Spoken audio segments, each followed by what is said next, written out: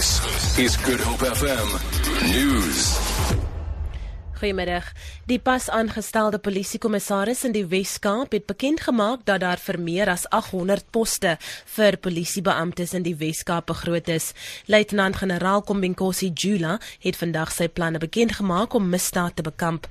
Hy het aan die staande komitee oor gemeenskapsveiligheid in Kaapstad gesê, daar was goeie reaksie van die waarnemende nasionale polisiekommissaris en die probleem van personeeltekorte sal binnekort iets van die verlede wees.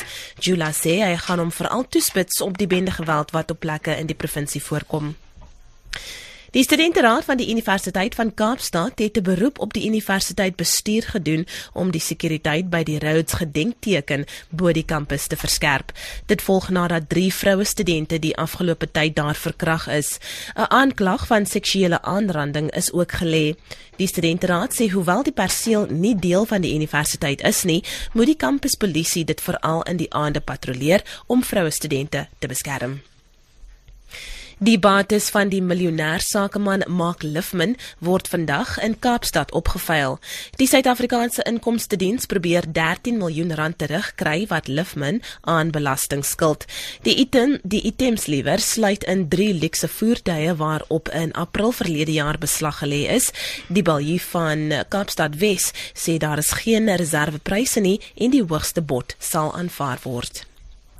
En ten slotte, parlementslede in Frankryk stem binnekort oor 'n reeks wysigings aan die land se grondwet wat na die Parys-aanvalle in November opgestel is.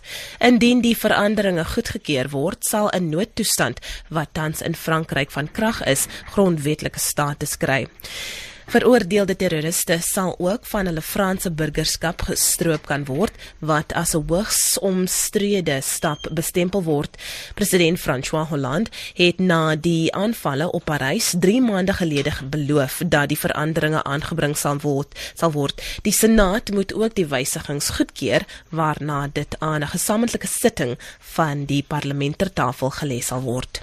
Vir Good Hope FM nuus, ek is Leanne Williams.